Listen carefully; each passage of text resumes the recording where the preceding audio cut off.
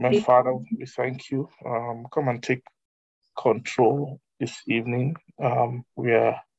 We've taken our seats, we are present, and we are ready for you to come and instruct us and come and shed light even into these thoughts of yours, uh, these things which we've been learning. We ask, come and take our hearts further. For each of us, there might be those one or two areas that light still need to be shared. I pray, Lord, you will help us to arrive at that place today in our conversation, our meditation, through your Spirit. Thank you, our Father. And Lord, I pray you will help me as I facilitate this discussion. You will help me and give me wisdom, Lord, as we proceed. In Jesus' name, we pray. Amen. Amen. Praise the Lord. Good evening to everybody. I trust you had a wonderful weekend, awesome, blessed weekend, and that your week has started off very well. You're welcome again to Life class. So we have covered chapter 2, I think over 2 weeks now. Thank God for using Pastor Femi greatly to bring so much clarity to I believe he has a lot of unique insight into the new birth. I mean, I think that prior to coming into Word of Righteousness, he fellowshipped the Lord, found grace to fellowship a lot around the new Christian realities, waters. So, and he's also been pastoring for some time too, with this light. So thank God for using him to bring so much clarity to things surrounding the new birth. Praise God. So this new birth topic, to me, I see it as it's a very simple subject, but yet it's still one of the most difficult to understand. I think probably because I think most of there's a lot of cliche language around it. When you speak of new birth, being born again, and all of that stuff, having your sins forgiven, there's a lot of cliche language in Christianity. A lot of the lingo of Christianity hangs around this area. So, but when it comes to the true understanding of what really, what the new birth really is, what transpired, what the dividends of the new birth is, and all of those things, you find out that we actually know very little about what this thing. It's actually it's a divine operation.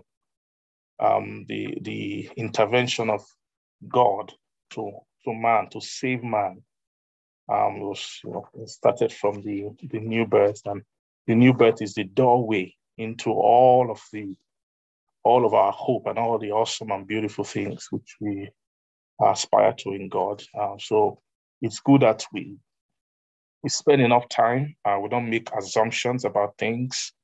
I know many of us will feel like maybe we knew almost a lot of what has been taught so far here, which is true and which is good. But I feel maybe we can still spend some time just looking, maybe flipping the pages, still looking at what has been taught, and let's see if there's still a chance for the Spirit of God to breathe over it again, to breathe over our understanding of the new birth, and see if we can have a conversation that will bless our hearts before we close the chapter and move on to the next thing. Amen. And the way I see it in my heart is just to maybe facilitate, maybe ask for questions if you have questions, and also to facilitate maybe certain points of discussion around the subject of new birth. So maybe first of all, I don't know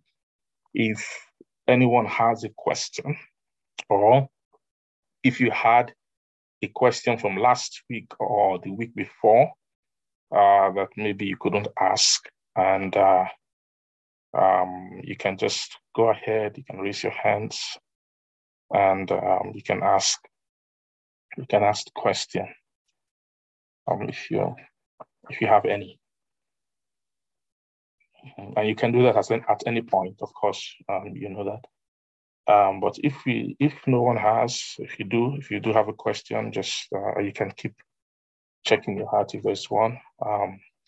If not, then maybe I will just ask my own questions, and we'll see how the Lord will lead us again. So, I guess basic question: what does it mean to be born again? So, who can just quickly answer that for us? What does it mean to be born again?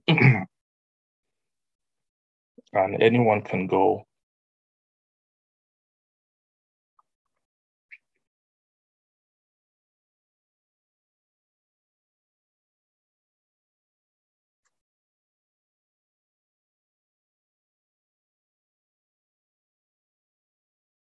Akan, what does it mean to be born again?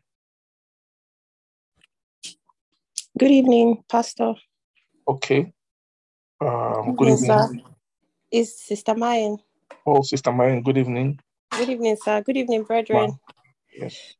Okay, so from the little understanding of everything our pastors have said, yes, what it means to be born again is to be recreated in your human spirit. It just means that you have made that declaration in John 10 with your mouth, and you believed in your heart, know, that Romans Jesus 10. is Lord. I'm sorry, Romans 10.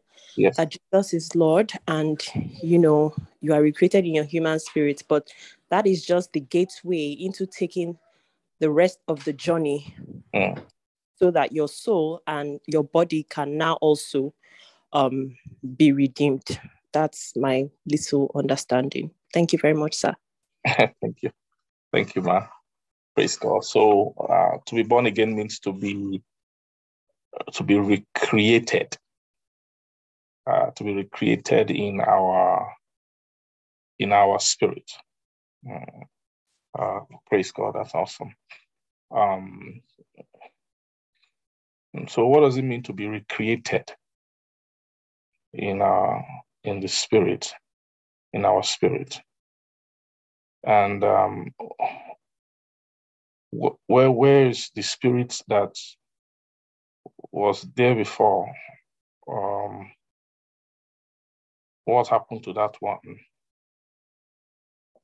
Sir Jeff. Yes. I'll try my best. Okay, sir.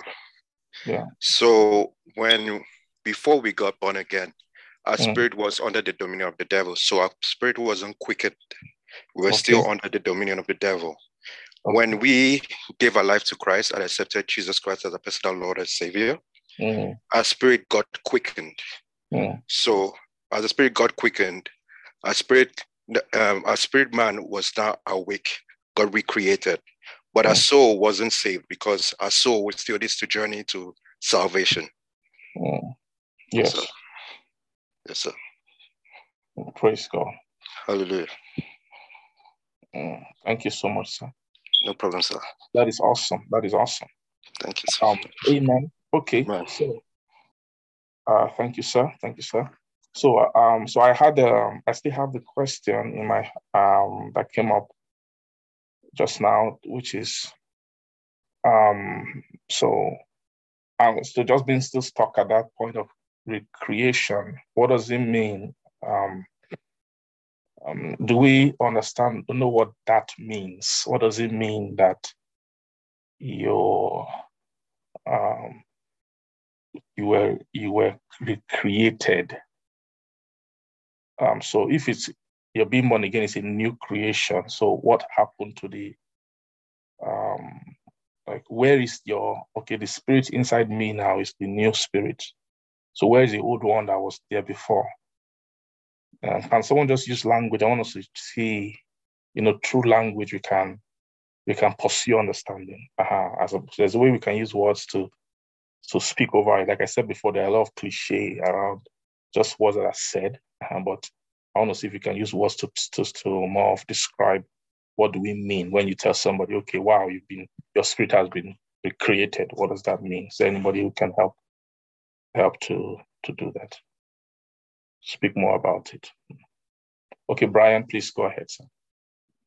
Good evening, sir, and yes. Good evening, everyone. So just as Auntie Mayan and Akan were talking, yes.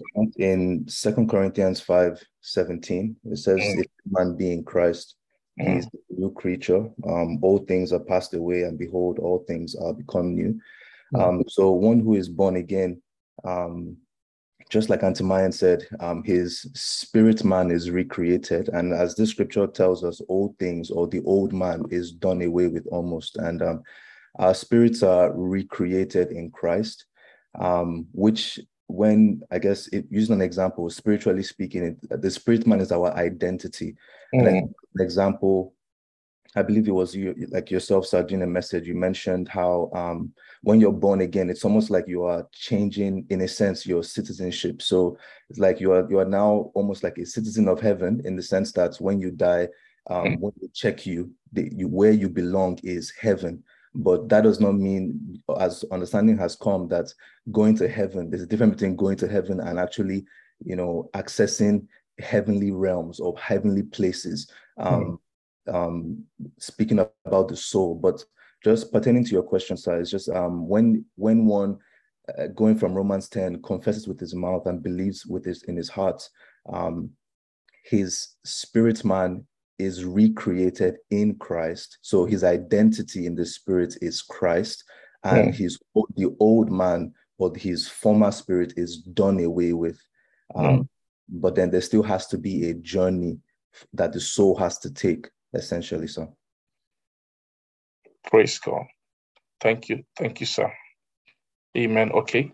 Anyone want to take a shot at that again?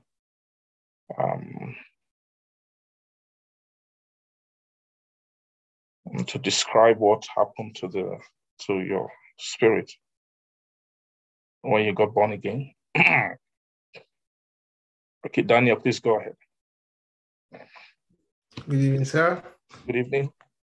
So I just wanted to say one of the things I recalled from the teaching, was how Pastor Femi, talked about responding, having the impulses towards God. Is that when we are born again, when we give our life to Christ, what happens is that recreation is they recreate, is a new creation. He said it wasn't forgiveness of sin. It wasn't the spirit man that they gave us was not the sinner. That this is a new creation entirely. And is that spirit that we saw in Genesis, the one that died, that they recreated that same, they recreated the spirit and gave us a new, spirit that can now respond to God. So really what happened was when man died in that Genesis, ability to respond, he said the capacity to respond to God was dead. So now they've given us a new spirit, is that now we can now respond towards, we can now have impulses towards God. So he gave different physical example. And I know you read that John 3, the story of Nicodemus, that said, unless one is born again, you can't see. I know he said seeing is having the capacity to, having the capacity to understand. It's not the same thing as, entering or having the ability to experience. So, so I recall that part from the teaching. So being born again is just, now you can now respond to, you can now have impulses towards God. And I think I'll just rest here. Well, thank you.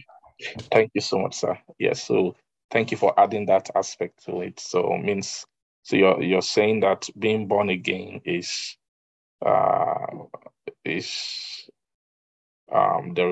bringing gives you a new ability, right, to have to respond to God's impulses or have impulses towards God. Amen. Okay, Wesley, you are. Yes, sir. Yes, good, sir. Good evening, sir. Good evening, sir. I'm just going to follow up from what everyone has said and Daniel has said. Just also based on what we've been seeing, how from the garden, starting from the first man, Adam, how when he disobeyed, his spirit died after eating the fruit. But just using scriptures, if we look at Job, we can see how, for example, it says that the spirit of a man is like a candle. Yes. Also, if we look at I believe Psalms also, it says that will lighten that would light my candle. Yes. So I almost kind of see it as there was a specific light Adam had in his spirit, which obviously through scriptures also we understand that was an Adamic light.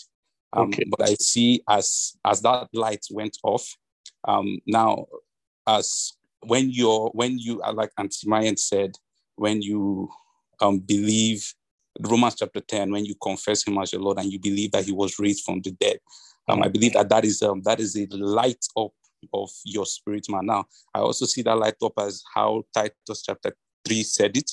It says Titus chapter 3 verse 5, it says, not by works of righteousness which we have done, but according to his mercy he saved us. It says by washing of regeneration. So I see that spirit that was dead was regenerated, was given new genes. I see that as the light up, but the genes that it was given are not the Adamic genes, but Christ genes. So it was lit up. So just to add to what everybody was saying, that it was regenerated, because it had it, not that it was when it says dead, I don't think it's dead as in latent. I think it's dead as in it had a different gene that, as Daniel said, that kept man separated away from God. But it was regenerated, meaning it was given a new gene, because as Brian mentioned, our spirit is not just something abstract. It's actually us. It says, as Reverend Kenneth Hagin says, that I am first of all a spirit. Yes, so I think that spirit was given a new gene. It was regenerated. Thank you, sir. Praise God. Thank you, Jesus. Awesome. So,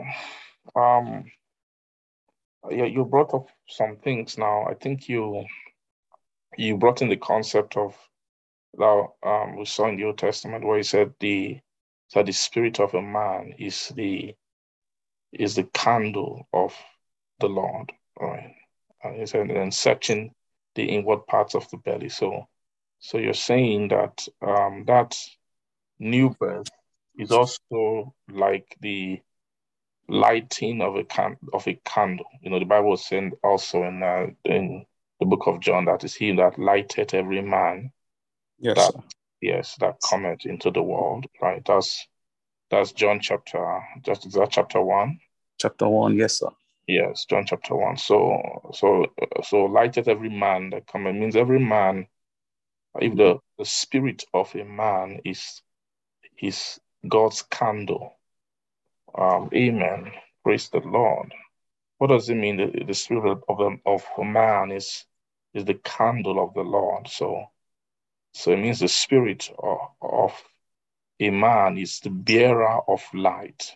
Right? It should be the bearer of a type of light, and when you compare that with that John chapter 1. Okay, let's read John chapter 1. Let's open it, if you can. Open that place, and let's read it. I don't know if Wesley, if you want to help us read that John chapter 1. Okay, so I can help out. John chapter 1 says, you know what? Hold on. Let's read the Proverbs 1 first. That Proverbs chapter 20. Okay. We can read Proverbs 20 verse 27 quickly. Proverbs 20:27. Yes. Almost there. Sorry. It says, the spirit of man is the candle of the Lord, searching all the inward parts of the belly. Praise God. So the spirit of man is the candle of the Lord, searching the inward parts of the belly. So the spirit of man is a candle, right? Okay, then let's see that John chapter 1. Okay. I'll start from 1 chapter. I'll just start from 1:8. It says, he was not that light, but was sent to bear witness of that light. Yes. That was the true light, which lighteth every man that cometh into the world. Okay, so this is an aspect of course, this light they're speaking of in John 1, that's the Logos, right? Yes, sir. So it means that there's an aspect of the Logos, and it's very clear that Logos in chapter 1 of John is the same Logos that appeared in Genesis chapter 1, right? Yes, sir. So if that same Logos appeared in Genesis, and through that same Logos we saw that creation, means that it's very clear that there are many things that can come out of the Logos. Logos, yes, sir. Right. And even when it comes to the physical things that were made, John 1 put it clearly. What did John 1 say? That without him, right, was not anything. Can you go back and read that part again? Yes. It says, all things were made by him. That was by who now? By the Logos. Okay. And without him was not made that was made. Yeah, so for those who might be new to that word, Logos just means word, right? So in John chapter 1, when he says, in the beginning was the word, the Greek word there is Logos.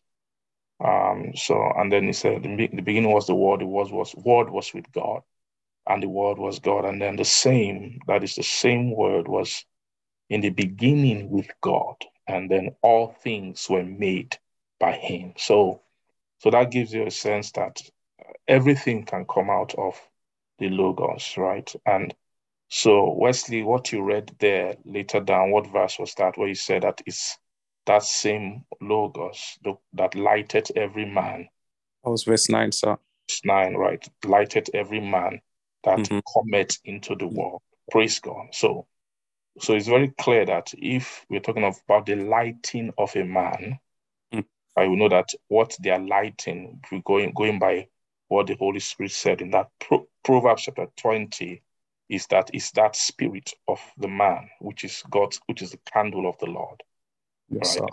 So if the spirit of man is his candle, then it means that as man was coming into the world, every soul that is coming in, every spirit, that came into the world came with a light, according to John chapter 1, right? So there was a light that everybody who would come in bears, right?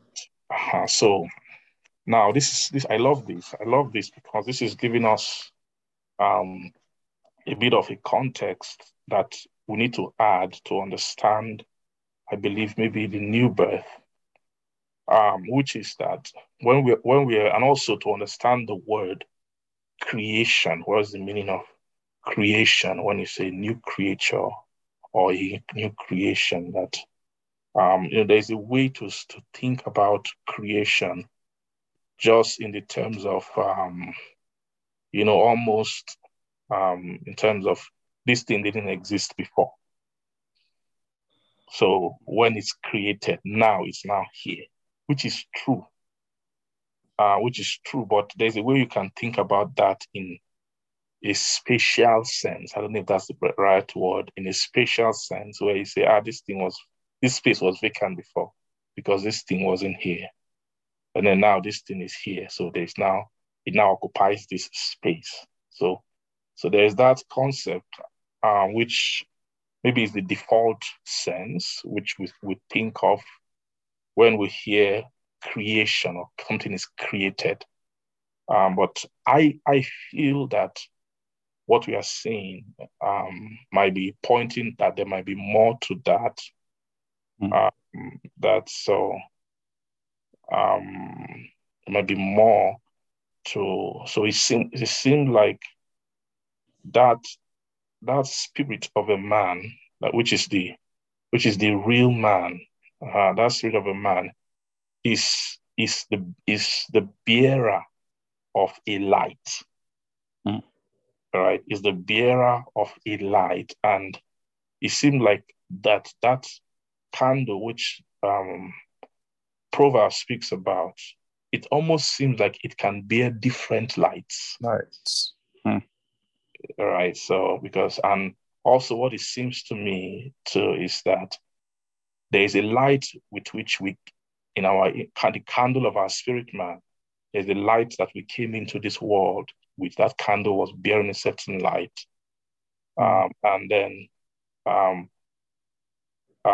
if that light, that new birth, so is it possible that the new birth is the exchange of, is it the exchange of, is it the bringing in of another light, to that candle, or is it that is it light, God lightening the candle again? Because and then we have to take into consideration, and now maybe we'll look into some other scripture. We have to also take into consideration all the different states, of man.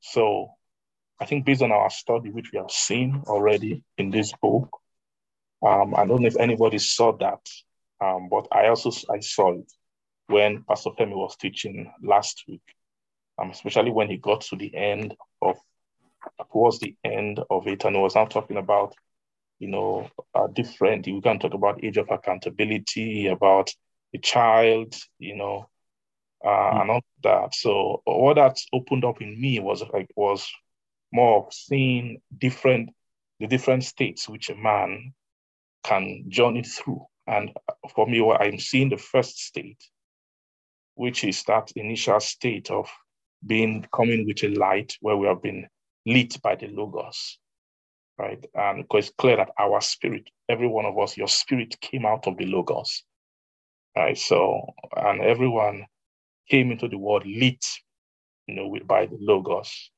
But what I'm seeing is another state where the light which you came with dies, right? Which seems to be that spiritual death, which we've been talking about, right? Even right from chapter 1. And it seems that spiritual death, because when a person is dead spiritually, it's like the spirit doesn't cease to exist, right? The person doesn't cease to exist. And I mean, it's not that person, is it that person is without his spirit anymore? I don't believe so, because that person is still there. He's still a spiritual entity, still a man. So it means that there is a state of a man who has a spirit, but has his light put out, which to me will be the state of when he speaks about the age of accountability, right? And what I see at this age of accountability, I don't know, before maybe we can ask that question later. Maybe that will be something to also look into later on. But it seems that based on our outline, there is something called age of accountability. Now, what is that age? Is it a physical age? Is it age 5, 6, 7? What is it? Is it like a spiritual age? What is it? But it seems, based on our text, it told us that there's something called the age of accountability, which God considers. And it seemed like that age of accountability is the age where righteous sin can be imputed, and sin can have its its result in the soul and can lead to spiritual death, right? Which seems could be the extinguishing of that light. Then, and if that's the case, if the removal of that light is the spiritual death, then so it seems then that the new creation is the relighting of the candle of that man, which is the spirit, right, of the man, and bringing in another light, which is a different light from the first light that was in the spirit of the man. So that a new creation man is the bearer of a new light than the light which he bore before spiritual death occurred. Praise God. I don't know if anybody understood what I just tried to describe here, but now using the scripture to, I guess the scripture that bring sort of more thoughts about this is, I also notice two concepts that are almost used interchangeably, which is first of all the concept of new birth being a recreation or a creation. That's one concept. And then the second concept is new birth being a resurrection. So let's just read, of course, 2 Corinthians 5:17. It says, if any man be in Christ, he is a new creature. All things are passed away, and then behold, all things are become new. But then in other verses of the scripture, let's say, for example, Ephesians chapter 2, that speaks about this new creation in a different light, not in terms of being of the activity of creation, but in a different way. Let's read. If someone can read Ephesians chapter 2 for me, Ephesians 2 verse, let's see, from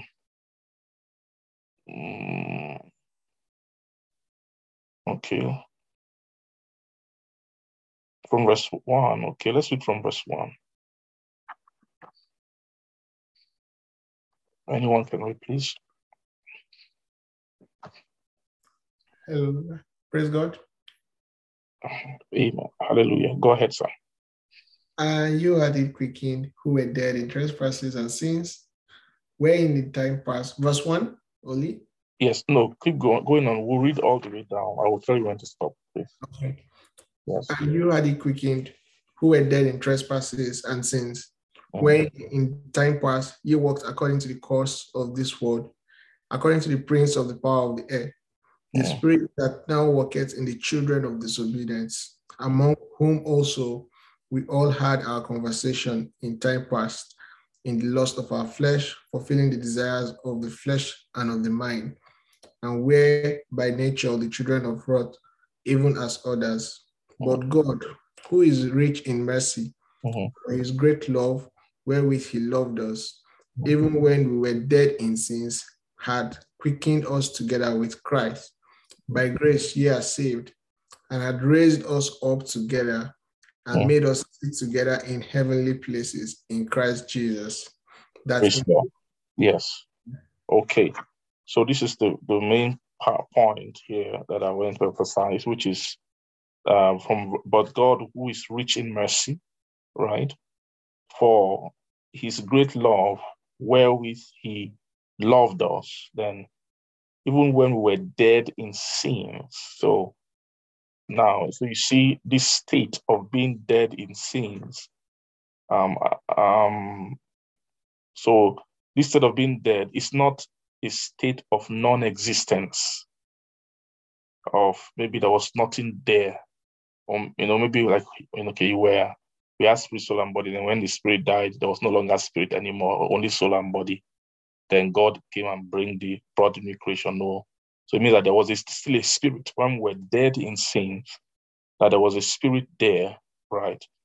But then that spirit, that's what he's saying here, we're dead in sin, but when he came, the word quicken means resurrected, right? That he had quickened us together with Christ.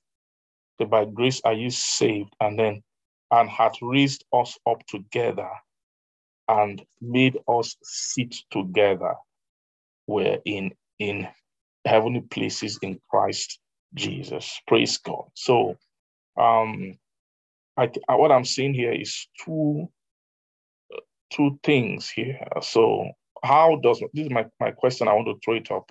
If the Holy Spirit can inspire us to explain or something, is how does something new being created, how can that be the same thing? Or by what understanding, or is that the same thing as something dead being resurrected? Right? Because the Bible is using the same thing. Right? Because if something, let's say, if something died, now a person died, you see them there, this person is dead. Right? So, but how is resurrection the same as creation? I don't know if you understand my question there, and if you can, if you have any insight into this.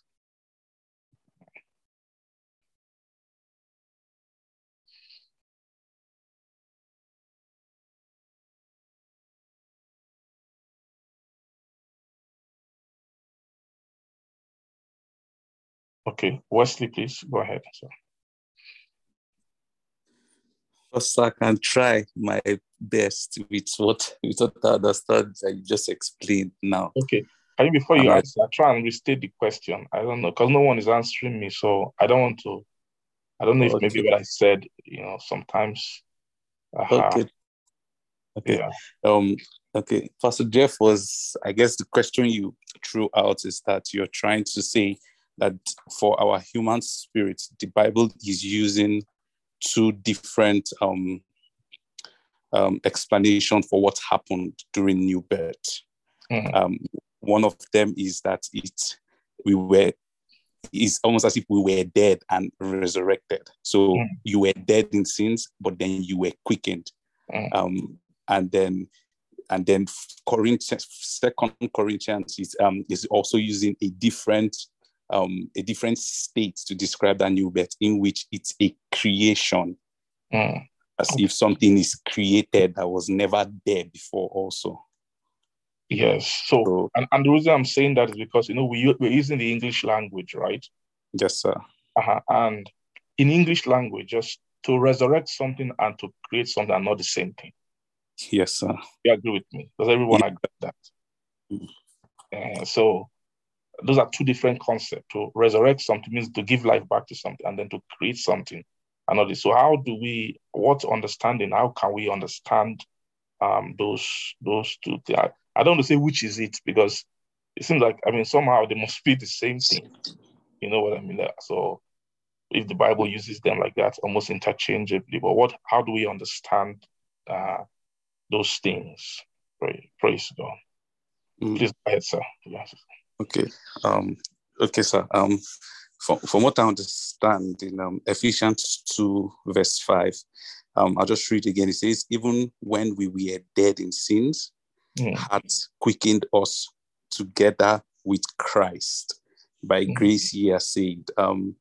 What I see there is that our Lord Jesus Christ brought in a new creation that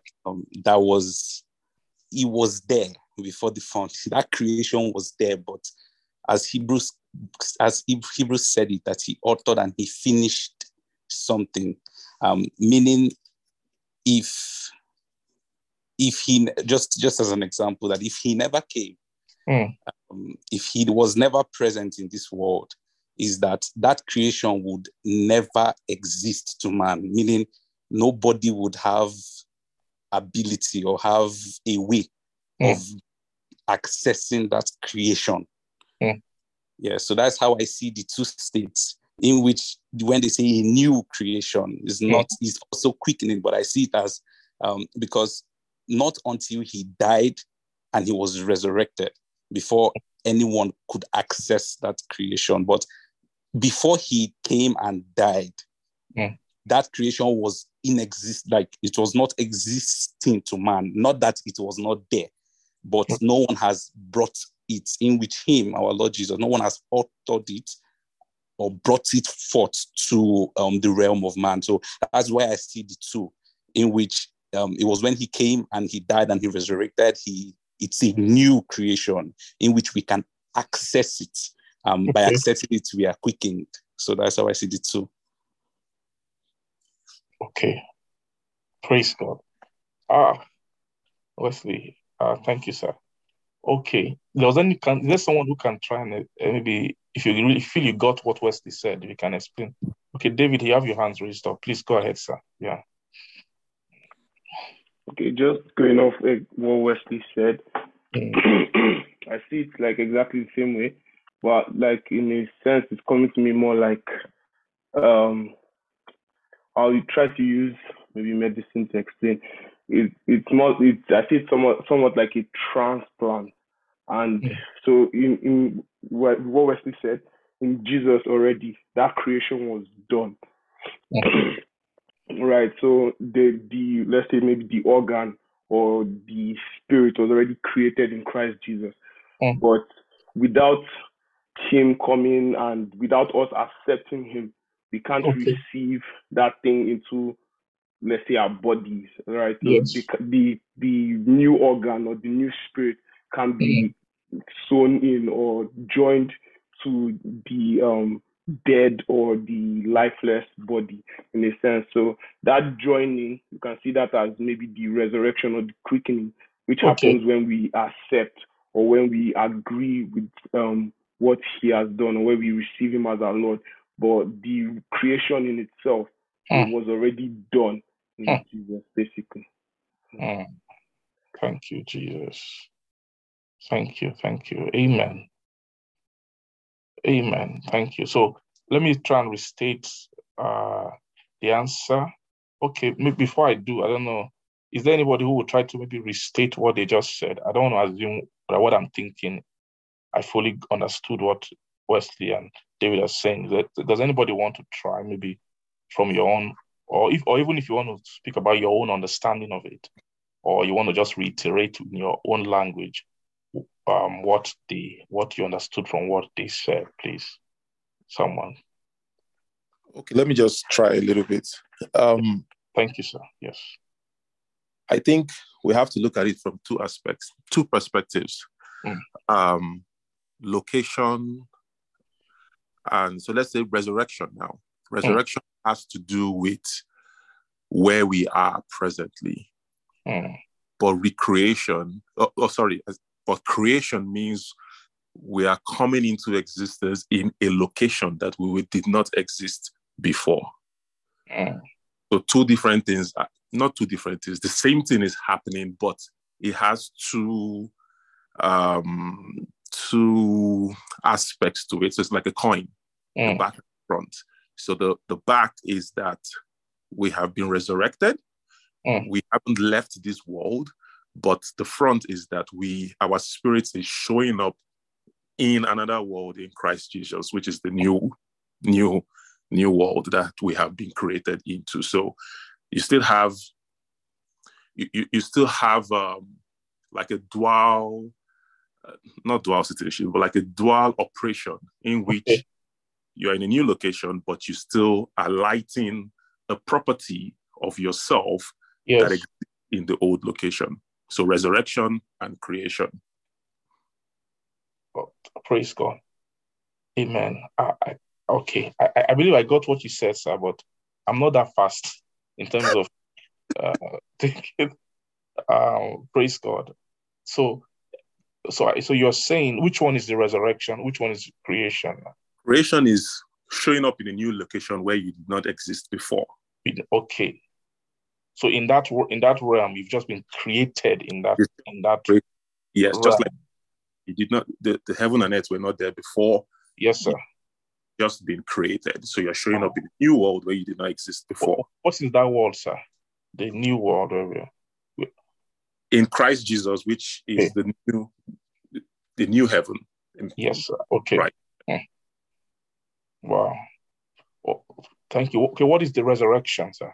Resurrection is, like you had said before, like quickening the candle that another kind of light before, or we can say that was dead, that had no relation to God.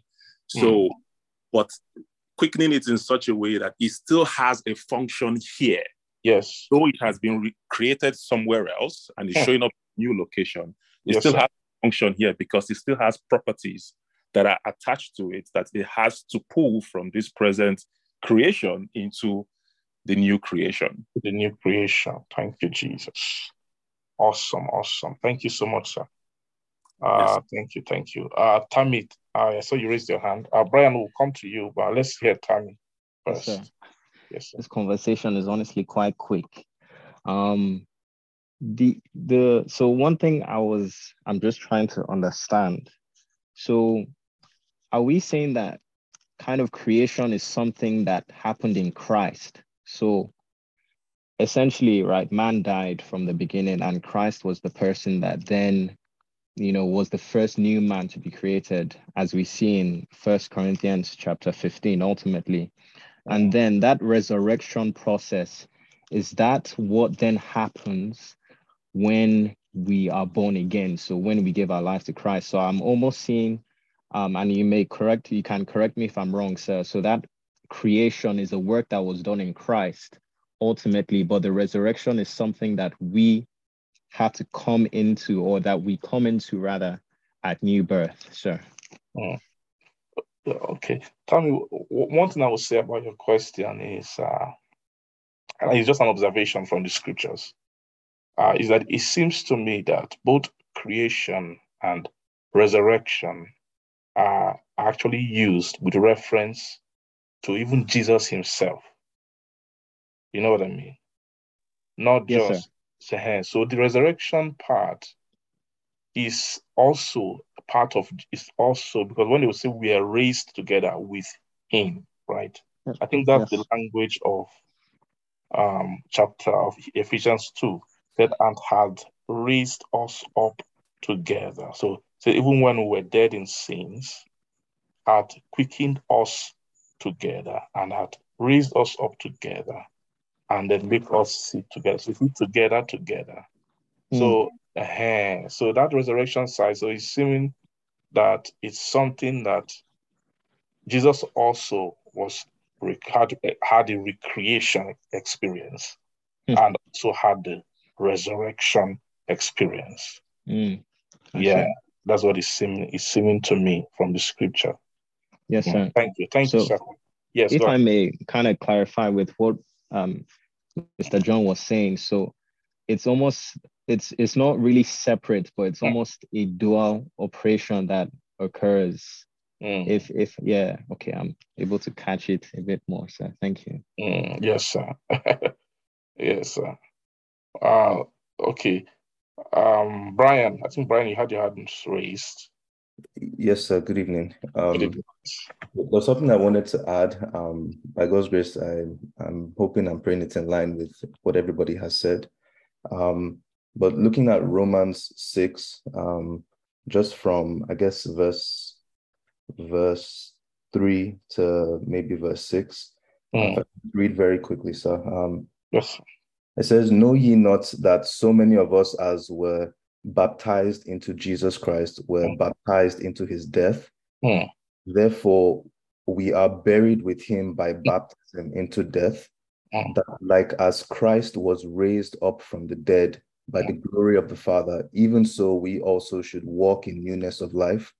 For if we have been planted together in the likeness of his death, we shall be also in the likeness of his resurrection, knowing this, that our old man is crucified with him, that the body of sin might be destroyed, and that henceforth we should not serve sin."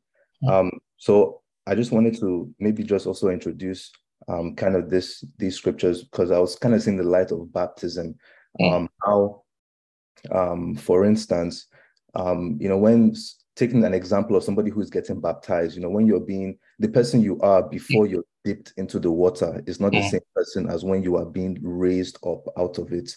And I remember on Saturday, you were talking about, the world of truth, or the realm of truth, where when somebody who is born again, it's almost like their spirit is alive, or is, if I can use the word, alive to that realm, or dwells in that realm. And again, just talking about how, it's that world is, so how in a kind of imagery sense, I was seeing it as someone's spirit who was being baptized into Jesus's death, and then as being raised up, he's being raised up into a new world, into the world of new realities, or it's a world that is to come, that is separate from the present.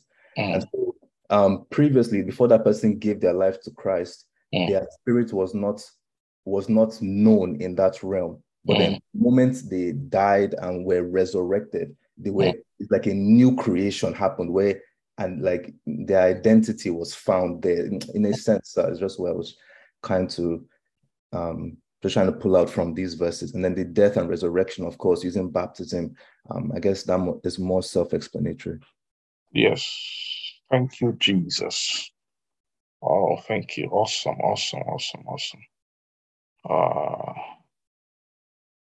Okay.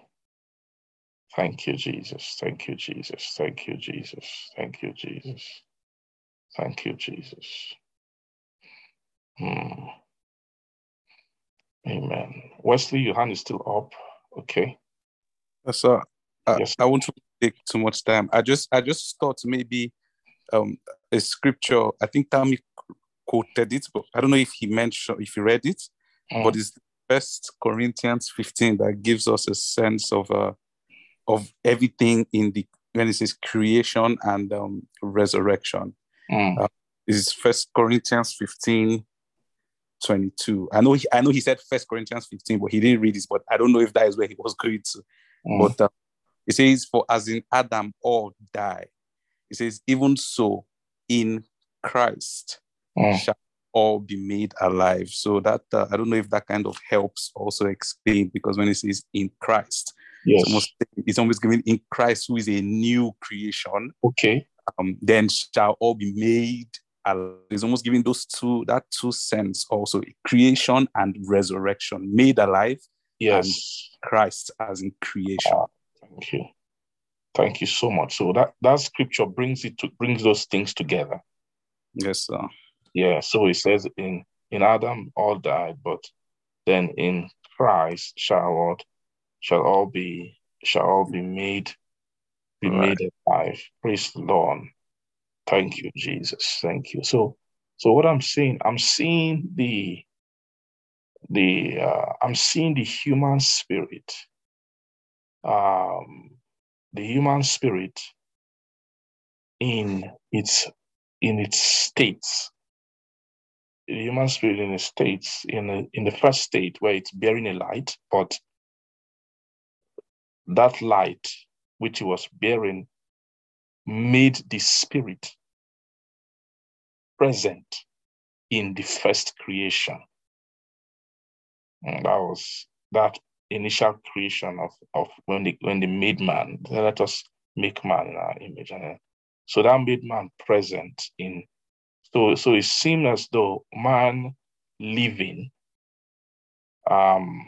made man present in the first creation. Made man present in the first creation. Man was alive because of the initial life of Adam. But the Bible said then that in that 1 Corinthians 15, that in Adam all died. So we see the other state of man, where man lost that life, right? But then man died. So then I'm now seeing also that dead state of man, it seems like that's what the scripture calls the nature of the old man. So the old man is also a kind of spirit right? And from the scripture, it doesn't seem that the old man is referring to Adamic life, like the state of like you cannot, I don't think you can take a man, someone who just got born, who just born into the world, and then that has that initial light of the first creation. And I don't think you can call that the old man, because the Bible calls the old man as a nature that is corrupt, right? The old man is corrupt, according to, deceitful laws and all of those things. So that old man, so it means that it's very clear that what God created at the beginning was not corrupt. God did not create a corrupt man. So when he speaks about the light that lighted every man that came into the world, that wasn't a corrupt man. So it seems as if the scripture speaks about the state of a man who is that candle of the Lord, but without a light which God gave anymore. And he calls that state as being an old man, right? And the Bible doesn't call the old man maybe in terms of creation or anything, but it's a state that seems like it has fallen below the initial first creation of God. And then that old man is who they call dead. And that man is dead in trespasses and in sin. And then putting together what everybody has said. So what I'm seeing is that old man is dead. That old man was alive before, but not alive in Christ. So he was alive before in the old creation, but he wasn't alive. So I'm seeing then there are different states of living when it comes to the living state of a spirit that a man can be. There was the first living state, which like Adam was in, and all of the men, and which also when the baby just comes to the world, it's very clear that God will not send the baby fresh, spiritually dead. God can't send something dead into the world. Whether will God send something old or something corrupt? So it's very clear when the baby comes, a baby has a spirit, but that spirit has a light, and that spirit is not dead. So, and that spirit is not corrupt. So you can't call that spirit the old man. But when that spirit then dies, means the light is removed, it becomes corrupt, it becomes dead. So that's a state. So in that state, that person is dead. And also being dead and putting what everybody has said together also means that person who is dead does not exist in the new creation. And so for a person, for a spirit to exist in the new creation, that spirit has to receive a new light.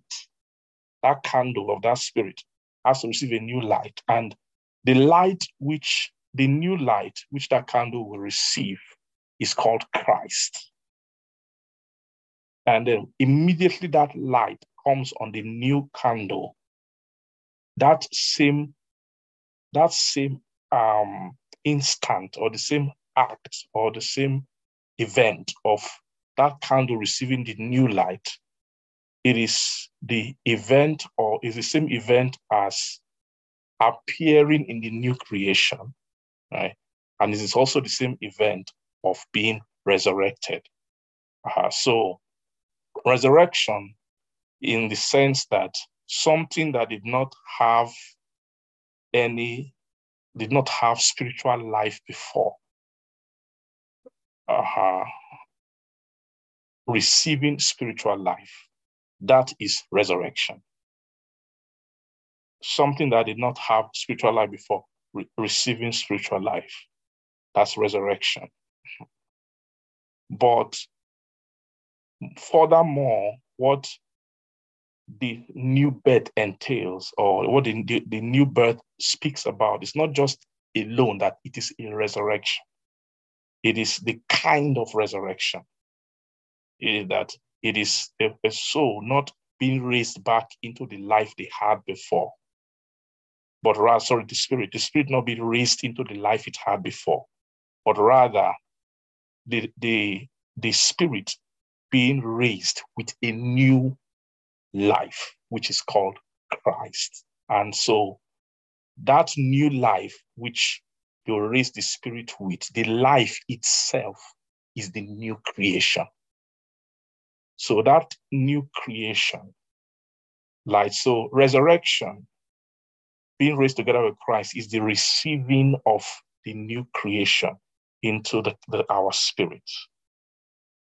And then when we receive the new creation, then according to scripture terms, that person has, of course, you've been recreated, but now you have the new creation. So the new creation, 2 Corinthians 5, verse 17, that if any man be in Christ, if any man be in Christ, or if any man be found in Christ or in the realm of Christ, then we know that by being found there, you are a new creation, because only new creations have access to the world of Christ. So, and of course, new creation means the new man, which God created. Okay, praise God. I'm sorry, most of what I said was just to crystallize my own understanding, but I hope you are you are being blessed by that. Emmanuel, sorry, you have your hands raised. Please go ahead. Right, I wanted to ask a question. Yes, sir. Based on what you have said. I'm just thinking, I have two questions. I'll just ask. Yes, the first question I have is more, with this understanding of almost, the spirit now, we've seen that first creation spirit, the old man, and also this new creation, understanding this, different, this thing. How would you say it happened in Jesus, if I may ask? What is that, did he go through, that light when he came, like, the light that everyone comes in, and did at some point, did he die? Or, how did it get to maybe the new creation or something like that, or what's the journey there? Second question I had is almost like in that death part. Is it in any way, I know that you talk about it or later, does it in any way collide with that accountability you're talking about? What is the thing of, dying and it's someone that, it comes to this world with the, first creation spirit. At some point, dying, does that have anything to do with accountability? And is there a possibility of even skipping that phase? Maybe, I don't know if there's a thing like that from, the first creation to the new creation. I don't know if there's anything like that. I don't know if you understand my question, sir. Yeah, I think I do. Okay, your first one. Does anyone have maybe an insight into that? You want to share? Okay, Brian, please go ahead. Yes, sir. Good evening. Sorry, I just wanted to maybe say a few points, and maybe others can also add to it. But concerning Jesus, for the first question Ima asked, I know Scripture says that he was tempted at all points, yet without sin. And one of the ways that, obviously, like, say for every person, every spirit that comes into the world, that first estate, how they die is, like Pastor Femi said, and like you've also reiterated today, is that when you get to that age of accountability, to be able to discern to a degree or to a measure between right and wrong. And of course, at a very young age, a child that's growing up in a home that where there are spirits. I know in a recent message, you actually mentioned that the home is highly spiritual, and that is where a lot of culturing and that's a place where souls are basically conditioned to, or natures are being developed initially for it. Like, I think, like you said, that the home is where a lot of natures that are found in us, we get that foundation from the home before later on, spirits start training us and they become, I guess, more solidified. But where I'm just going essentially is that in the terms of Jesus, because he was without sin, I believe that looking at that place in Proverbs, how the spirit of the man is the candle of the Lord, since we've established that the spirit is a carrier of light, and that light can be changed, I believe that maybe Jesus, and again, I'm just saying, so maybe he came in with the same natural or maybe Adamic spirits that everyone comes into the world with. But at some point, by not falling for temptation or not committing sin, it got to a point in his journey where there maybe would have been a change of light in his spirit man that would have become recreated in a sense. And for us who, again, from a very young age, we come into this world. Our parents, for maybe lack of understanding, lack of knowledge, maybe they groomed us in a particular, or cultured us in a particular way, and that culturing was a product of thoughts that were given to them by spirits, or the home basically, unless the parents are able to raise a spiritual or put forth a spiritual culture in the home, anything that they use to raise up that child would basically lead the child to death, or be a product of the world, essentially, if I can put it that way. And so when a child grows up in such an environment, all their decisions are being made from things that they see their parents, or how their parents have raised them up, or spirit or their environment has raised them up. And as a result, when they keep making the wrong choices, or they keep sinning, then that Adamic spirit dies and becomes an old man, which then later in life, when mercy finds them grace, and they again, Romans 10, believe with their heart, confess with their mouth, that's when the rebirth or recreation happens. But I believe that if a father and a mother who have been faithful with truth, and are able to cultivate a spiritual atmosphere in their home, they themselves having enough stature to raise their kids in the way they should go, I believe it might be possible, or it is possible, for a child to maybe not, again, I don't know, but I believe it might be possible for a child to not have to go through that process of their spirit dying, but might just recreated, essentially. That's just what I wanted to say, so. Thank you so much. Praise the Lord. Thank you, Father. I feel like we've arrived at the more difficult side of this subject. Because talking about how these things played out in Jesus is not very, very easy. I think, but the Lord can help. I think there's a way to see, or to maybe the best word is infer, because I know, of course, the scripture, there will be more, in the baptism, there will be more light shed on the scripture, as time goes on. Especially now in the last times, a lot of things are being made clearer. So I know everything will be made clear to us, but I think that there are some things that we can we can see in scripture that can give us a bit of indication. Because Brian, I love the angle you came from. I love I love the light you're using to speak. So you're using scripture light to try to answer the question. So if Jesus came with the Spirit, then you are doing spiritual calculation, saying that, okay, Jesus did not sin.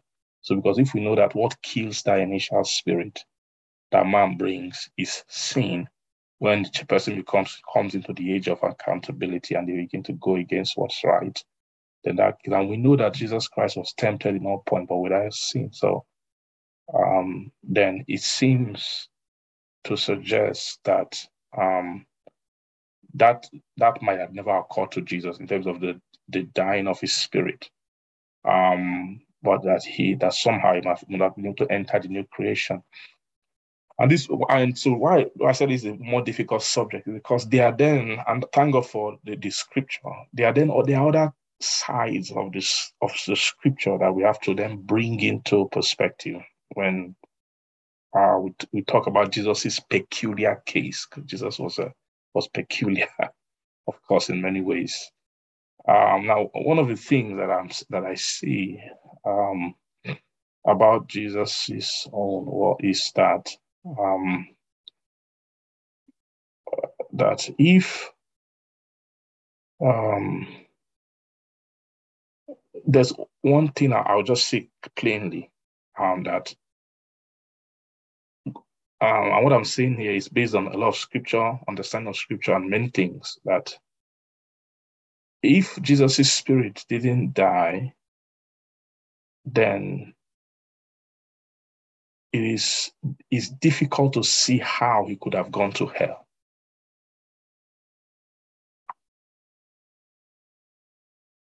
Because we know that he didn't go to hell based on the sin of his soul. When I say his soul, I mean that there was no sin in his mind, in his thought, in his heart. There wasn't soul realm, everything out there. We don't know what he actually did just by himself. Was above board. He was righteous. But I feel like the answer to this question is you find this answer on the cross. So you all know because the cross, you won't find this answer unless you take a closer look at what happened on the cross, or that season, or the journey to the cross that resulted in Jesus going to hell. Because we know from scripture he went to hell. We know from scripture that he went to hell. And we know that what makes a soul or a spirit, because the soul is attached to the spirit. The soul is what the spirit wears, the garment which the spirit wears, and the soul is like the same way you use your body to walk around in the physical world. That's how the same way you use your soul to move in the spiritual world. So the soul is a garment upon the spirit. But that spirit is the real man, and we know that Jesus Christ went down into hell. Like when he died, his spirit, you know that Jesus, when he gave up the ghost, when he died, his spirit did not go up. If you read a lot of Kenneth Hagin, Kenneth Hagin died for some time, and then God brought him back. He actually died a number of times, and he was almost going down, sinking down to hell. But the Lord intervened and brought him back. So if you read Kenneth Hagin, you have a sense of that kind of what happens once a person just dies, And and the other things that other experiences he have had also with somebody who had died before, who was also heaven bound. So but we know that for Jesus, when he died, his spirit did not go up. We know that something took his spirit downward. Right. So, and I'll just put this to you based on my scriptural maybe understanding, and you can see if it sits in your heart. Is that there was a way now, and I don't know if Satan knew this. It's possible maybe he knew, maybe he didn't know. But there's actually a way for a person's spirit, for the sins of others to be imputed to a person's spirit. then that, I believe, that is what killed the spirit of Jesus. So, and that's we need to understand the gravity. When you think about the cross, what Jesus Christ did, you have to understand it wasn't just beating. What Jesus suffered wasn't just beating. Beating is that physical beating. Men can go through things. Men can go through beating and bruising. So when we think about Jesus, what he sacrificed for us, it's not that they beat him. Thank God, it's true they beat him, but there are people on the earth who have gone through more worse beating physically and torture than Jesus did physically. I'm not downplaying Jesus' physical beating and torture and all that, but I'm telling you, there are some people who have gone through worse and who died. But so it's not that physical suffering is not the main suffering of Jesus. What Jesus really, really suffered, first of all, is the fact of him coming down from his form of God to become a man. That's the first part. Then after that, that was the halfway of his journey, his descension. But after he became here, which is the point where the Logos, where his spirit became like the first man, where he came and also had the first Adamic spirit. That was a descension from him, according to Philippians chapter 2. But that was in the end. The main suffering of Jesus was that a righteous man who never sinned on the earth should suffer the death of his spirit because of the sins of others. That was the sacrifice of Jesus. So, and that was what happened on the cross, that there was and I don't know how. There are many things that God knows that we don't. We don't know how that transaction happened or what made it possible, what made the legal, make that spiritual legal allowance that made it permissible for them to take the sins that other men have committed and impute it into the spirit of another man. Right. So, David, you're putting 2 Corinthians 5 verse 21. Okay. Let's read that. Do you want to read it? You can just read it to us, please, before I go ahead.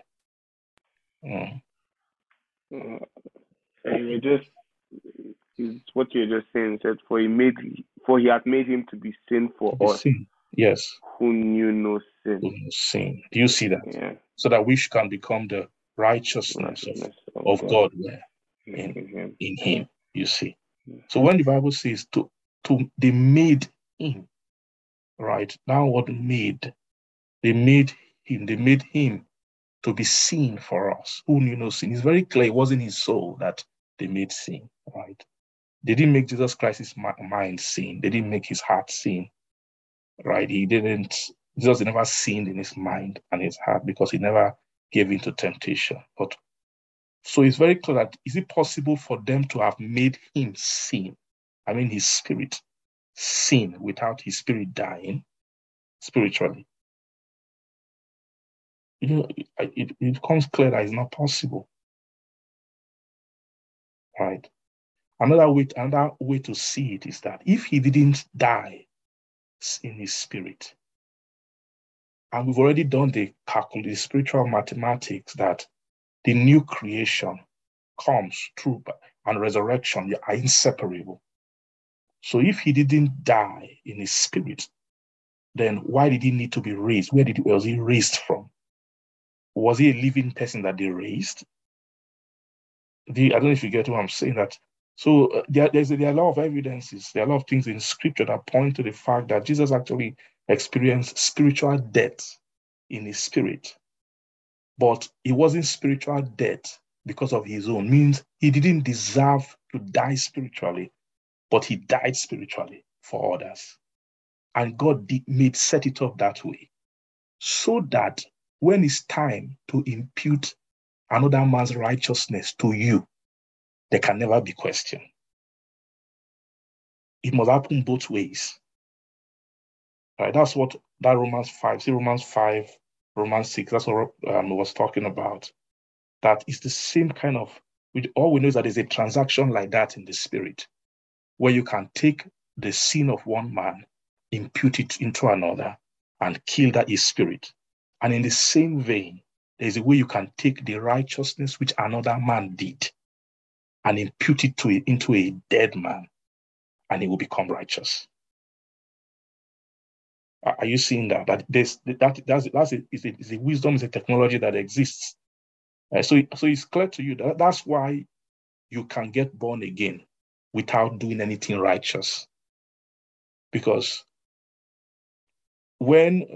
Jesus Christ could die spiritually without committing any sin. So it's the same kind of transaction. So you, without sinning, what recreated your dead spirit, or our dead spirit, is not the righteousness. Like Ephesians chapter 2 was speaking about it clearly. It's not of works, that any man should boast, but it's the gift of God.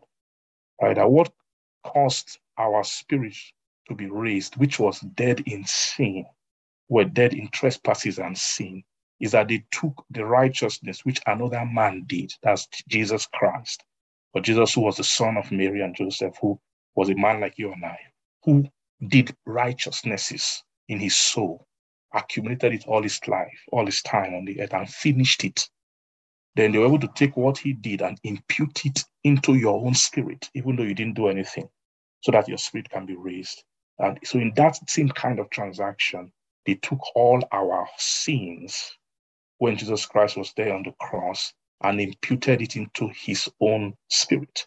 And that's what killed him, and that's what made him go to hell. I don't know if that makes sense to you. So when he went to hell, that's where they defeated Satan, because it was very clear that this man should not be in hell. Because when they check the soul, normally men who come to hell, their spirits are dead. But when you check their soul, you will see all the works that kill their spirit. So that, and all those works, gives hell the legal right to hold them. When you say, it's like a prisoner, they put a prisoner in prison. But if the prisoner feels, I didn't really do anything wrong, he can appeal. His lawyer will be fighting for him outside. Because when you check the works, this guy didn't do anything. He shouldn't be in there. And he can do the appeal after a while. If he wins the appeal based on his works, they will look at the evidence of his works. They'll say, hey, release that guy. He's not meant to be in that prison. He should come out. That's how it was with Jesus. When they had brought him there through divine arrangement, through our sin that killed the spirit, they now began to look at the soul, examine the soul, and I discovered that kind of soul, hell cannot hold that kind of soul. Hell, it breaks the law of hell. That hell, the Bible speaks about it, that it wasn't possible that he should be held by hell or by the grave, right? Because of the righteousness of his soul. And then because of that, the glory of God came, and the glory of God raised up Jesus. So, Ima, just to answer your question, so what I believe is that for the way it happened in Jesus is that, and Brian, thank you for the light you brought. I just wanted to bring another side, that maybe you might not have considered. And another thing is that if Jesus Christ just transitioned from Adamic spirit, and he never died, and he just went straight into Christ, then it means that there will be no part of that story that redeems you, right? That there will be no part of that where they can identify you. That they had to make Jesus Christ descend to the depth where every man can descend to, and then raise him up from that depth. That's what makes us able to be partakers of his resurrection, because he was raised from the place where our sin also can carry us to. I don't know if that answers your question, your first question. Yes, sir. Okay. But you still have your second question, which we'll get to. But before that, Stephanie, you have your hands raised up.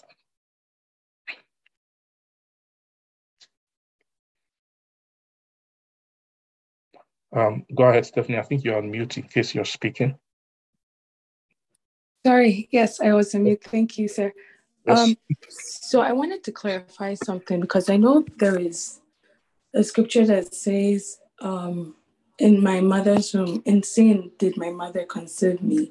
So I wanted to ask, how instantaneous is it for the spirit of a man to die before, like, before the spirit is resurrected after they are born again. So that as a child, for example, according to the scripture, I had always understood it to be that, I guess maybe as our parents, even in their genes, passed it down to us, sin is already automatically there.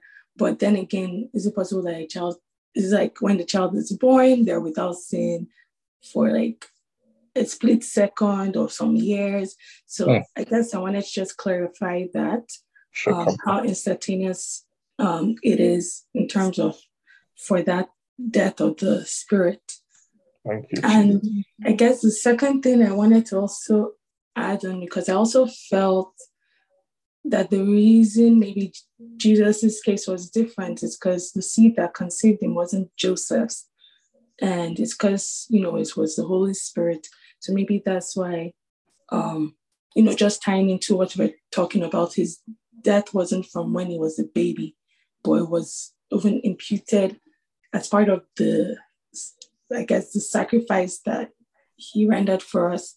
And just even, I guess while we're on that, I was just thinking about in Leviticus, in the priesthood, or that when they wanted to bring lambs and animals, and they would use those as like goats, and those will be the things that will be sacrificed for their sins. So I don't really have too much clarity how that ties to Jesus, but I just see like there's a parallel. Praise God. Thank you, Jesus. Okay. Yeah, so I think that Old Testament one, it's just showing the concept of substitution, which is what I was just describing here, that substitution thing, which really applies that the concept of the scapegoat, right? Which they lay hands on, or when you're coming for doing the atonement, right? They lay their hands on it, and then that scapegoat they have to now take it outside the camp, and it has to be burnt outside the camp, right? So it's almost a type of the transfer of sin. So exactly what you just mentioned is the Old Testament metaphor for what I was trying to explain, where sin can be transferred to someone, and then the end of that sin transfer is death, which is what happens to that animal, and not just death by fire, which is a type of what hellfire does in terms of it's the destination of sin. So that scapegoat is a type. The Bible also speaks about that's also a type of Jesus who bore our sin, without, and they sent him outside also without, and he bore our shame and everything. So I believe that's what that one is speaking to. I think you also mentioned so you're speaking about the concept of I don't remember the first part of what you asked now. Can you remind me? Sorry, sir. So the first part was just tying to Emmanuel's initial question, where, for like a child now, is it like after a year? Yes. Okay, that part of a child. So how does that death of the spirit initially occur?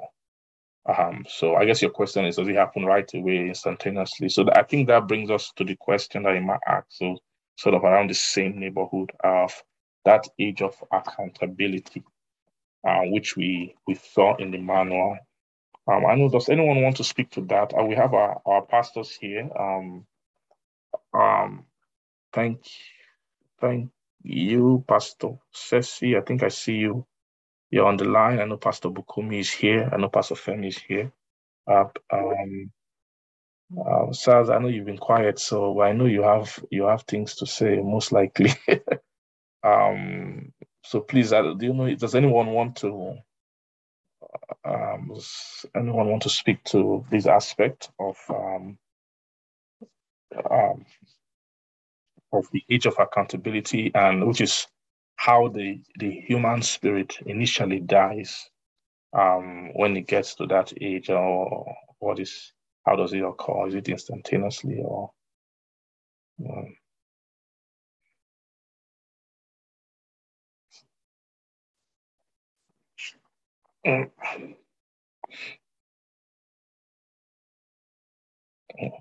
Amen. We get the question, right?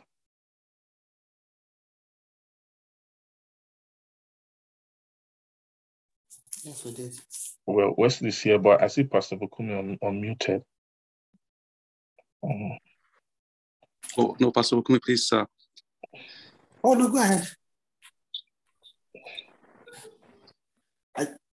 I omit to answer Pastor Jeff that we heard the question. Oh, okay. Okay, sir. Okay. Thank you. Thank you, sir.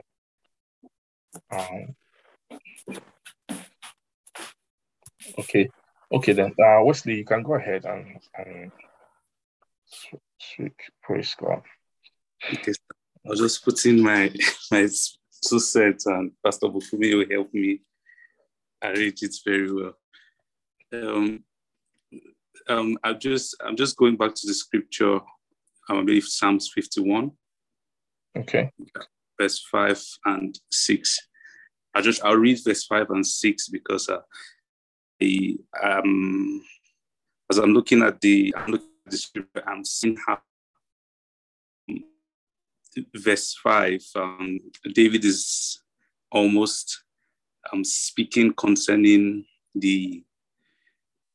I believe he's speaking concerning weakness of the body. I see it almost as a cry. Verse 5 is weakness of the body, and verse 6 is what is expected of him in his soul. So it says, "Behold, I was shaping in iniquity. In sin did my mother conceive me." 6 says, "Behold, thou desirest truth in the inward part, and in the hidden parts thou shalt make me know wisdom." So I'm just playing with those two verses, and I believe that is one of the things the devil has been able to achieve over the years, is that he has not only done it in the spirit of a man, he has been able to push it to the soul and eventually to the body, just so that when a man and a woman comes together, even before God sends the spirit and the soul to a body, even before, there is already a limitation of what that flesh can do. I believe Pastor Femi mentioned that if they bring out your spirit from your body, that spirit will be God easily. It will flow with God. But when they put it inside, they put it back inside, he was just, painting a picture that could help. If they put it inside your body, then you see a lot of limitations. So I think just that part of responsibility, I don't know, but what I feel is that there is when the baby has the ability to start taking thoughts, let me put it that way, or reasoning, just as a baby. How do they know, for example, that maybe when I cry, my mother will answer me? That is sinful. You are trying to, is easy that they've learned over time. But I think is also those things or maybe when they take something and who took it, they hide it. How did they learn all those things? I believe is when they start, in which is in doing those things that eventually now kills their spirit, because now they are accountable for their debts, let me say, because they've started taking thoughts, they've started learning things. It can be fast, depending on the home that you're in. And as Brian stated earlier, and which I really agree with, that presence can make it last long. Presence can keep the spirit for a while. While in some homes, lack of presence can make the spirit die very fast. But at the end of the day, both is still a limitation of the body, in which it's easier for the body to respond to evil thoughts than even good thoughts, even as a child. And I believe that's what David was trying to put out, that how do you desire? No, he says that you desire wisdom in my hidden part, but hey, I was shaping in iniquity. So I almost see it as a cry. So yes, sir, I just said, let me put that down. Thank you. Thank you so much, sir. Okay, I'm seeing they and Jews. Okay. And I'm seeing Pastor Femi also raising his hand. Okay. Okay, Pastor, do you want to say something first? You want to go first? Yes, sir, you can. Okay. It's up to you. Do you want to say something first, sir? Or okay, let me just quickly talk. Okay. So I just wanted to read a scripture where Romans 7 verse 9. Romans 7. Let me see. I want to use King James. Hold on. Sorry, my Bible. I'm using verse 9. I'll read from verse 7. God's law is holy. 11. What shall we say then? Is the laws sin? God forbid. Nay, I had not known sin, but by the law. For I had not known lust, except the law had said, thou shalt not covet. But sin, taking occasion by the commandment, wrought in me all manner of concupiscence. For without the law, sin was dead. For I was alive without law once. But when the commandment came, sin revived, and I died. So Paul was saying this, that I was alive before. You get? Then, like, there was, when the law came, the limitation of my body to respond to the law did something to my spirit man and it caused that spirit that now let me just re-emphasize that. Pastor Jeff said something. He said, when we're coming from heaven, God cannot create a dead spirit. Do you get what I'm saying? And Satan does not create any child. Every child comes from God. So definitely, if every child is coming from God, every child must have come with a light from God. So there's no way Satan does not create any child. So every child that comes from heaven came with a light. So this is what Paul was saying, that I was alive before. Now, the difference between we and Jesus, like we said before, is that when Jesus Christ was born, he was not born of the seed of man. So he was not a carrier of sin in that sense. The sin he carried for him to die spiritually is that the sin of man was imputed on him. And that was what made him die spiritually. So that's why he could actually impute righteousness on a man, because he did not sin, but sin was imputed on him. So definitely he has the right to impute righteousness without sin too. To impute righteousness, even to impute righteousness on a man, even after, even if that man, how will I put this statement? If the day we got born again, he imputed the righteousness inside us, even though we had sin, and he had the right to do that and pay for our sin, because when he died, he did not have any sin, and he died spiritually because they imputed it. It was not his sin that was put on him. So definitely he could pay for another man's sin. Do you get what I'm saying? Now, yes. But when we were born, our body had affinity, something like an affinity, because of the sin that we carried from Adam. Our body had affinity for sin, but our spirit man, which was the light that we came from heaven, actually it's not that it was dead like that. It was alive. But like we were saying, when a child gets to the age of accountability, the child can plan sin in his own mind and commit it. That's the age of accountability. And if he can plan sin in his mind, he will be accountable for it.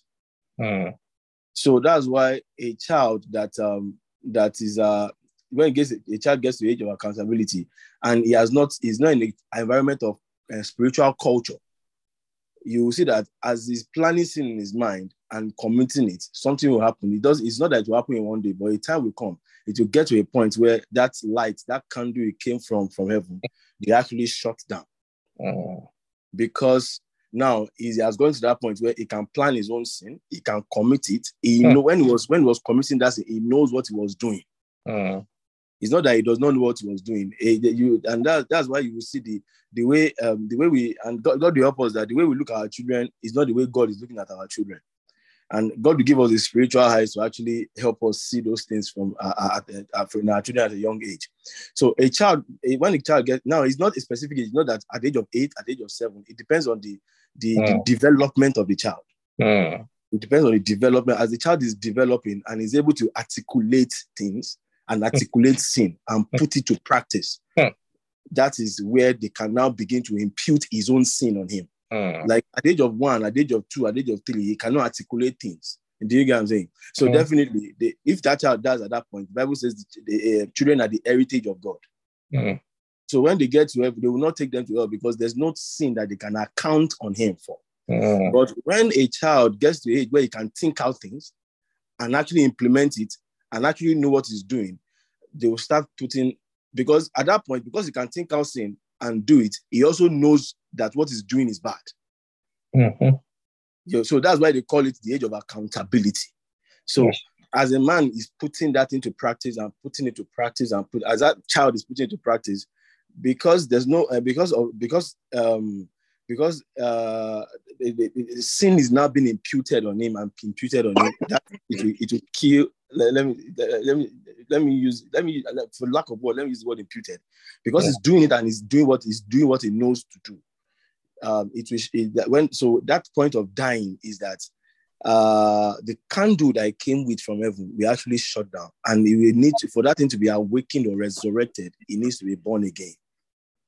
So I think that's one thing that we need to, the separation we need to actually see that truly the body came up with a way where it has affinity for sin and it can actually commit sin. When things of sin appear before him, he can take it and actually put it to practice. But if there's a spiritual culture around the child, when the child gets born again, that light that it comes with from heaven can actually come to the point where he can actually, when he believes Jesus Christ as the Lord and Savior, he can now become a new creature without actually dying at all. But if a child get to but definitely, this is the areas that are a little gray that I'm even a little careful about. But we should understand the fact that a child, what I just want to say is that a child, when he gets to the age of accountability and he can now commit sin by himself and he can account for his sin, the sin will be imputed on him.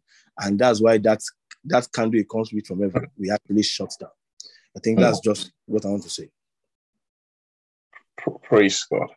Hallelujah. Amen. Thank you so much, Pastor. Thank you, sir. Awesome. Okay.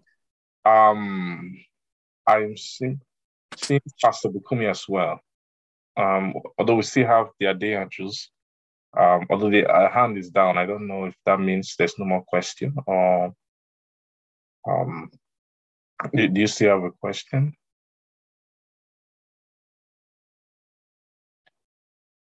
Okay. Profemi, Sister Blessing, no? Okay. Pastor, please go ahead. Pastor Bukumi. Yeah. Thank you, Pastor. Yes. I just wanted to add to what Pastor Femi said, and also what you have been saying.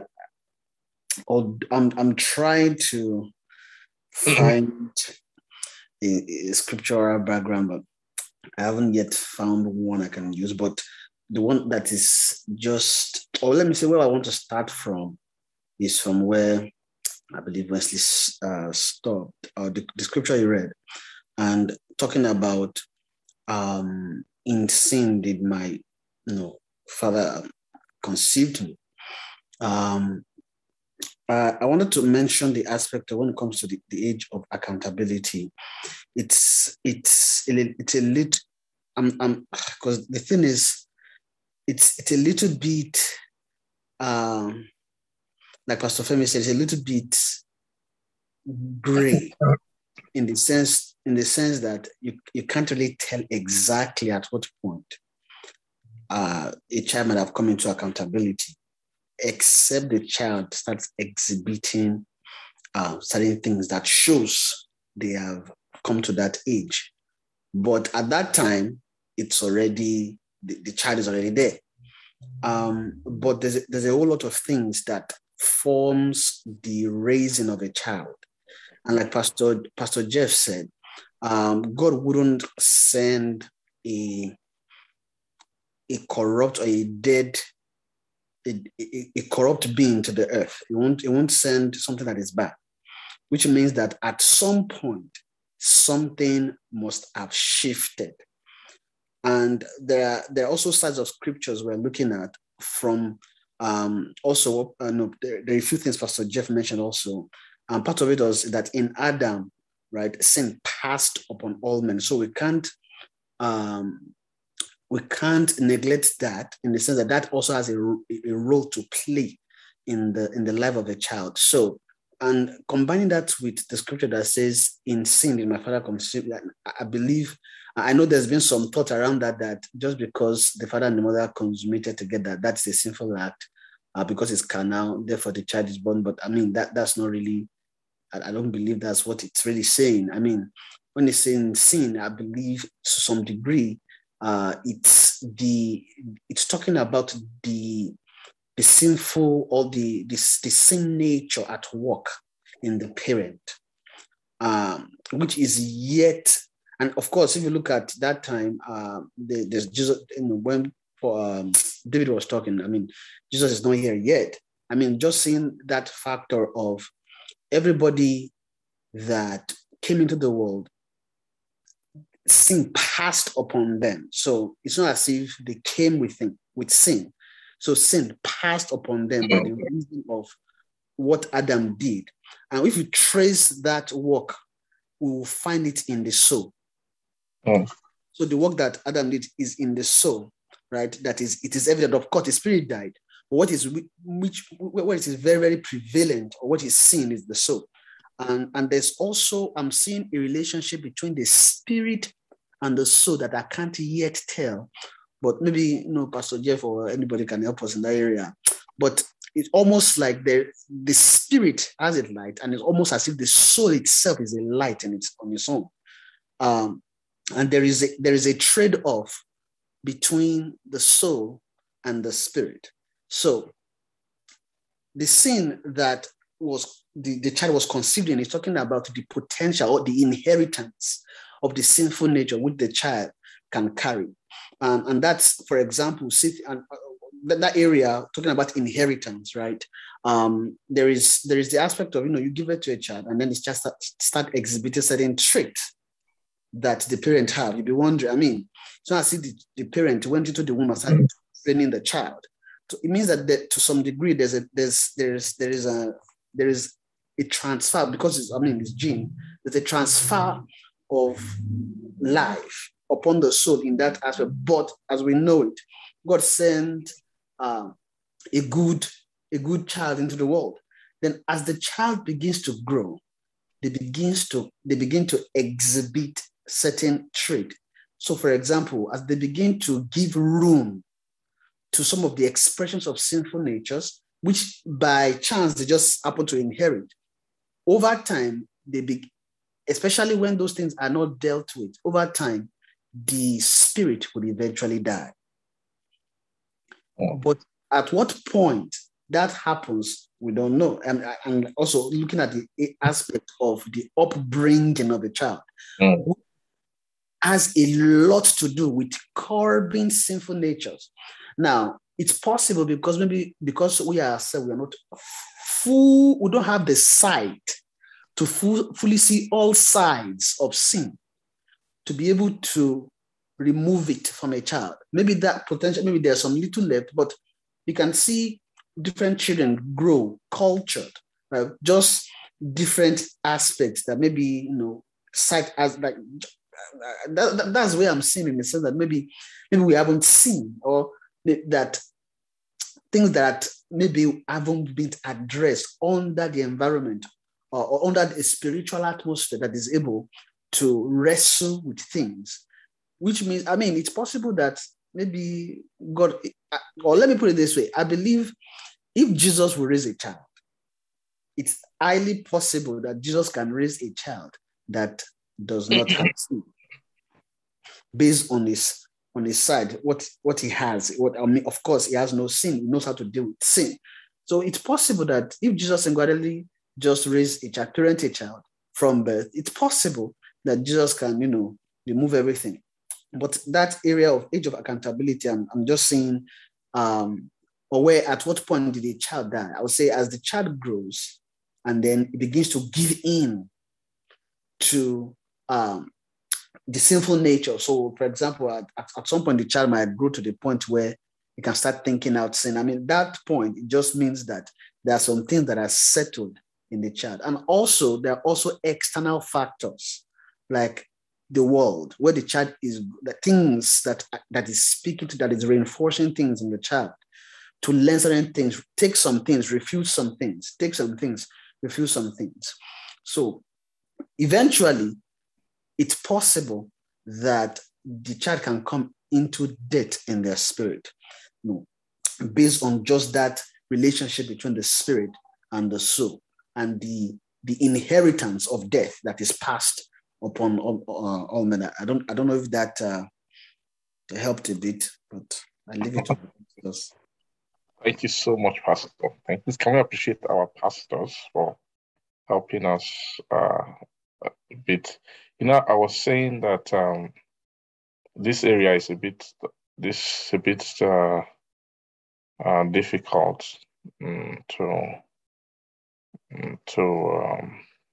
to divide. These things that occurred here. But we thank God. I believe God has given us some light today to look at this thing. That last question. So this last one about age of accountability. I think a lot has been said. And I think our pastors did a lot of justice to. Just to summarize that area, Pastor Femi really established the concept of why the concept of a child being alive first coming, and then he used the scripture of Romans chapter 7, where Paul was saying, I was alive once, and then I died. He said that sin took occasion by the commandment, and by it slew me. So he established that. So the only thing was that maybe this age of accountability, I think that was part of the question that was asked, is like maybe when is it, I think. And then the main question actually was, is it the process of dying? Like how does a child's spirit die? Is it like maybe a process of maybe disobeying after a while it dies, or how is it? How does it happen? I think Pastor Bukumi is pretty much establishing that it seems like there might be more light concerning that, but we also have to be careful not to overstep and make maybe a firm conclusion unless there's so much evidence, from scripture, and I fully agree with that. Maybe a last thought I will just say about this, because our time is up, is maybe going back to that Psalm 51 where Wesley read. Is an insightful psalm. I love it too. This was David. This was the Psalm of David. After he had sinned and all that, he began to pray this prayer. And David has a kind of sight to him. It was something, a spirit within him, which is almost a New Testament sort of spirit that made him speak in this kind of way. But he was saying that That's verse 5 here. It was saying that, behold, I was shaping iniquity, and in sin did my mother conceive me. I think we should be careful with this place here. Like some of the other pastors mentioned, that people are taking conclusions about this. But this sin here, to be honest, I don't really see this sin here having even anything to do with David himself. David wasn't talking about sin with respect to himself. He was talking about sin with respect to his mother. That's what he was saying. So what he was just saying was, what state was my mother in when she conceived me? So, and to be honest, I don't even believe that this verse by itself is even telling us that maybe sin was passed to him or sin. I feel like that concept of the body feeling the impact of sin is a different whole concept, which we have seen already. We saw it in chapter 1, the impact of, man falling. I would say, of course, the body came into weakness, where, and that weakness results in more tendency to, to align, even genetic response to things, and even that has to do with our appetites and our feelings are things that are rooted in there. We know that those things came from culturing of generations and generations that eventually resulted in gene tampering with our genes, and all of that. So we've seen that already.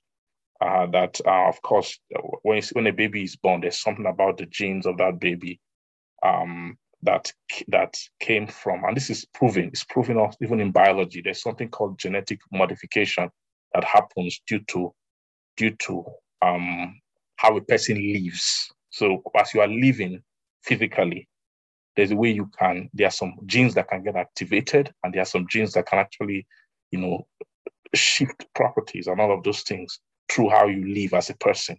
So that is established. But looking at this particular scripture, I don't think this scripture is even talking about sin passing from mother to child in that way. I believe what David is just saying, the way you have to see it is, look at the first statement. He's talking about he was shaping. That was shaping. He's talking about how they raised him. Right? It was when they were shaping I believe when he was, the condition of the atmosphere, the environment where he was shaped was that of iniquity. And it was saying that even his mother was in sin when he was conceived. That word conceived means when she conceived him, right? That conception, like the sex, when sex happens between a man and a woman and they conceive, we know that's why the act of sex is so powerful, because the act of sex is so powerful that it can call a spirit from God to come down to the earth. So, but that's what conception is. So conception just means that when his mom was doing that, when they did that conception to bring him, that his mother was in sin. So, and of course, it's that sin that was his mother had, which was around. It could have been referring to sin in her soul, which would translate into the atmosphere, the environment in which he was raised, and all that.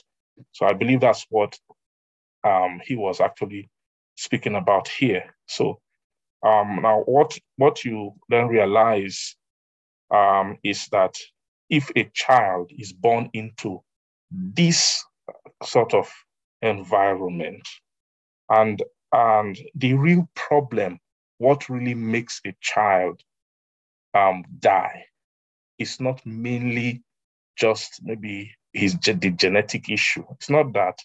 I believe it is really the environment, like Pastor Femi was speaking, and the other pastor was saying, is that environment which, when they are growing. After a while, when they come to a point where that so-called age of accountability, and that so-called age of accountability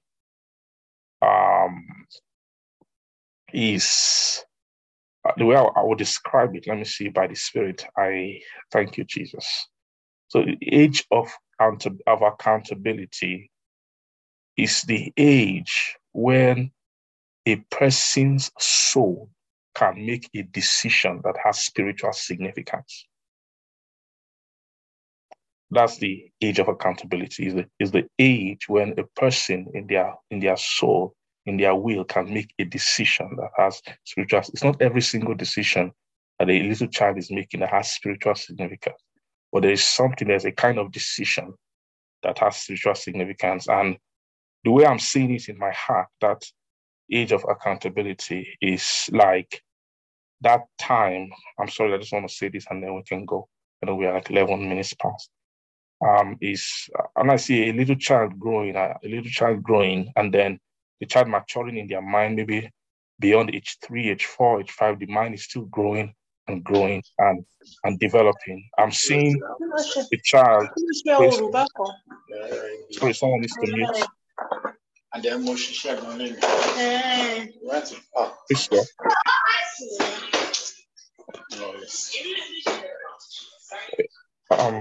Amen.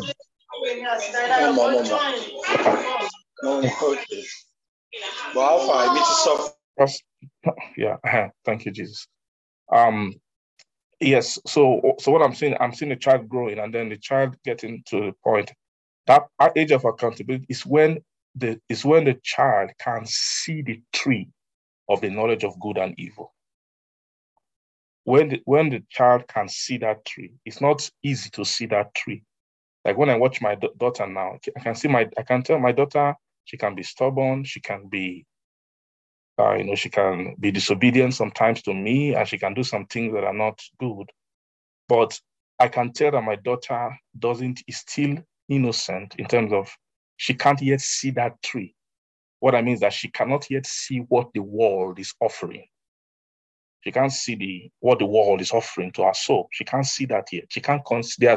She's still limited in her concept of things, like some of those things like glory. See all those things that Satan was preaching to Eve. Can a child understand such things? This is a tree to make one wise, that you understand good and evil, good for food, all those things. And those kind of things, those are language of glories, things that kind of thing. So, but there will be an age when a child can conceptualize such a thing. And those are the things that are the evil that are in this world.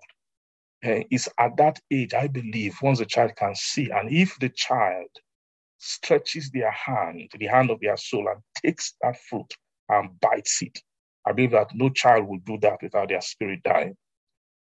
And that thing is an inward, is a soul thing. Some of these things, is that just say, is it once, is it twice? Is that why I believe that thing, it means something. I believe it might take a lot of spiritual development to almost see the way God sees, to know when a child will have stretched their hand to take what the world is offering inside of them. And that way, if they are doing disobedience, whatever they are doing, they won't be just innocently anymore, that they have seen something. And apart from only that, there must also be an aspect of them going against a law in their conscience, which God has put in there. We see that from the book of Romans, that God put something inside the conscience of every soul, right?